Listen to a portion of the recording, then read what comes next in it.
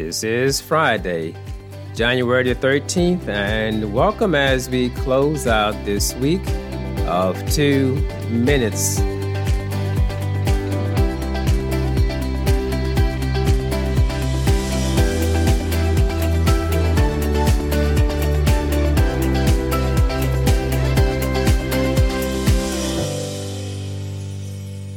Beginning today, we're going to reach back into the archives and take a fresh look at a few favorite messages over the next few episodes of 2 minutes.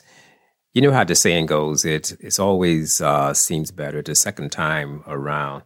It's much like one of your favorite meals. The next day after the flavors have kind of seeped in, the meal always seems to taste even better.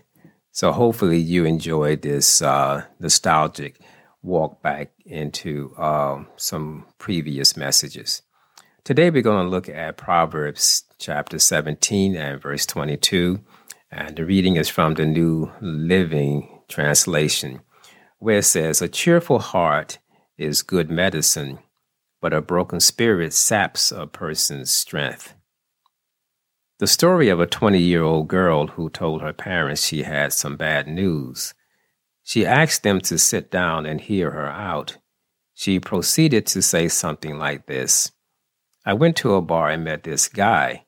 We hit it off and he came back to my place where we hooked up. I'm embarrassed to say that I'm pregnant. The good news is that he will be released from probation next year and will marry me once he finishes rehab. But since we can't afford a wedding, he decided to move in with me." She lets it hang for a minute, then says, "Actually, none of that is true, but I did get a D on my chemistry exam. I just wanted you to know it could be a whole lot worse." God created us to laugh and enjoy life. He knew how important laughter would be in our lives long before the medical world would discover the incredible benefits to our physical and mental health. As a matter of fact, have you ever noticed how spontaneously a baby smiles and laughs? All you need to do is just talk to them and their face just lights up. This is how we come into the world. And if we've lost this spontaneity, we need to work at recapturing it. Jared Kentz said, "Laughter is the sound of the soul dancing." Today's doctors tell us that a hearty laugh is great exercise. When you emit an explosive burst of laughter, they say, your diaphragm descends deep into your body and your lungs expand, greatly increasing the amount of oxygen being taken into them. At the same time, as it expands sideways, the diaphragms give your heart a gentle rhythmic massage. That noble organ responds by beating faster and harder. It literally makes the heart function better. Circulation speeds up. Liver, stomach, pancreas, spleen, and gallbladder are all stimulated. Your entire system gets an invigorating lift.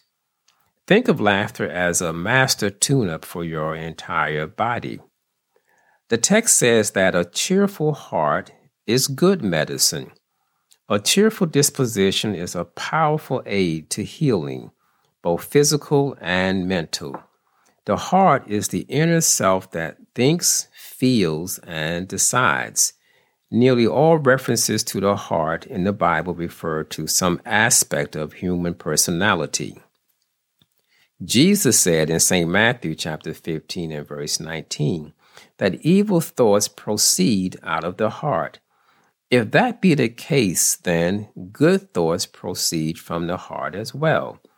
Jesus again in St. Matthew chapter 26 and verse 37 said, and in answer to a lawyer who asked him, which is the great commandment in the law, he said, "You shall love the Lord your God with all your heart, with all your soul, and with all your mind." Think of the heart as the control center, similar to the CPU, the the central processing unit on our computers, is what we allow to go into our heart that comes forth from our mouths. This produces fruit in our life.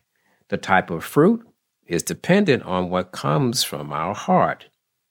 We have no control over the things that we hear. Our response is a matter of choice.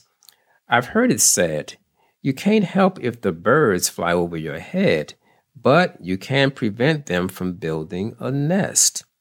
The challenge is to manage our heart. This is a lifelong endeavor.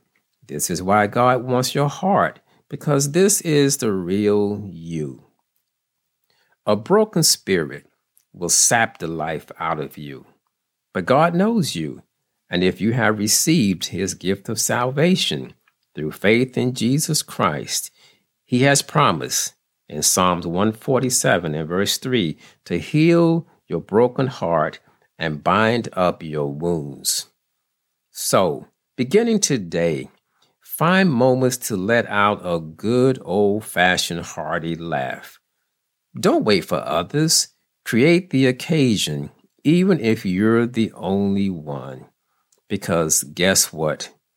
Laughter is the sound of the soul dancing. May God bless you, and may you have an extraordinary and safe weekend for you and your family.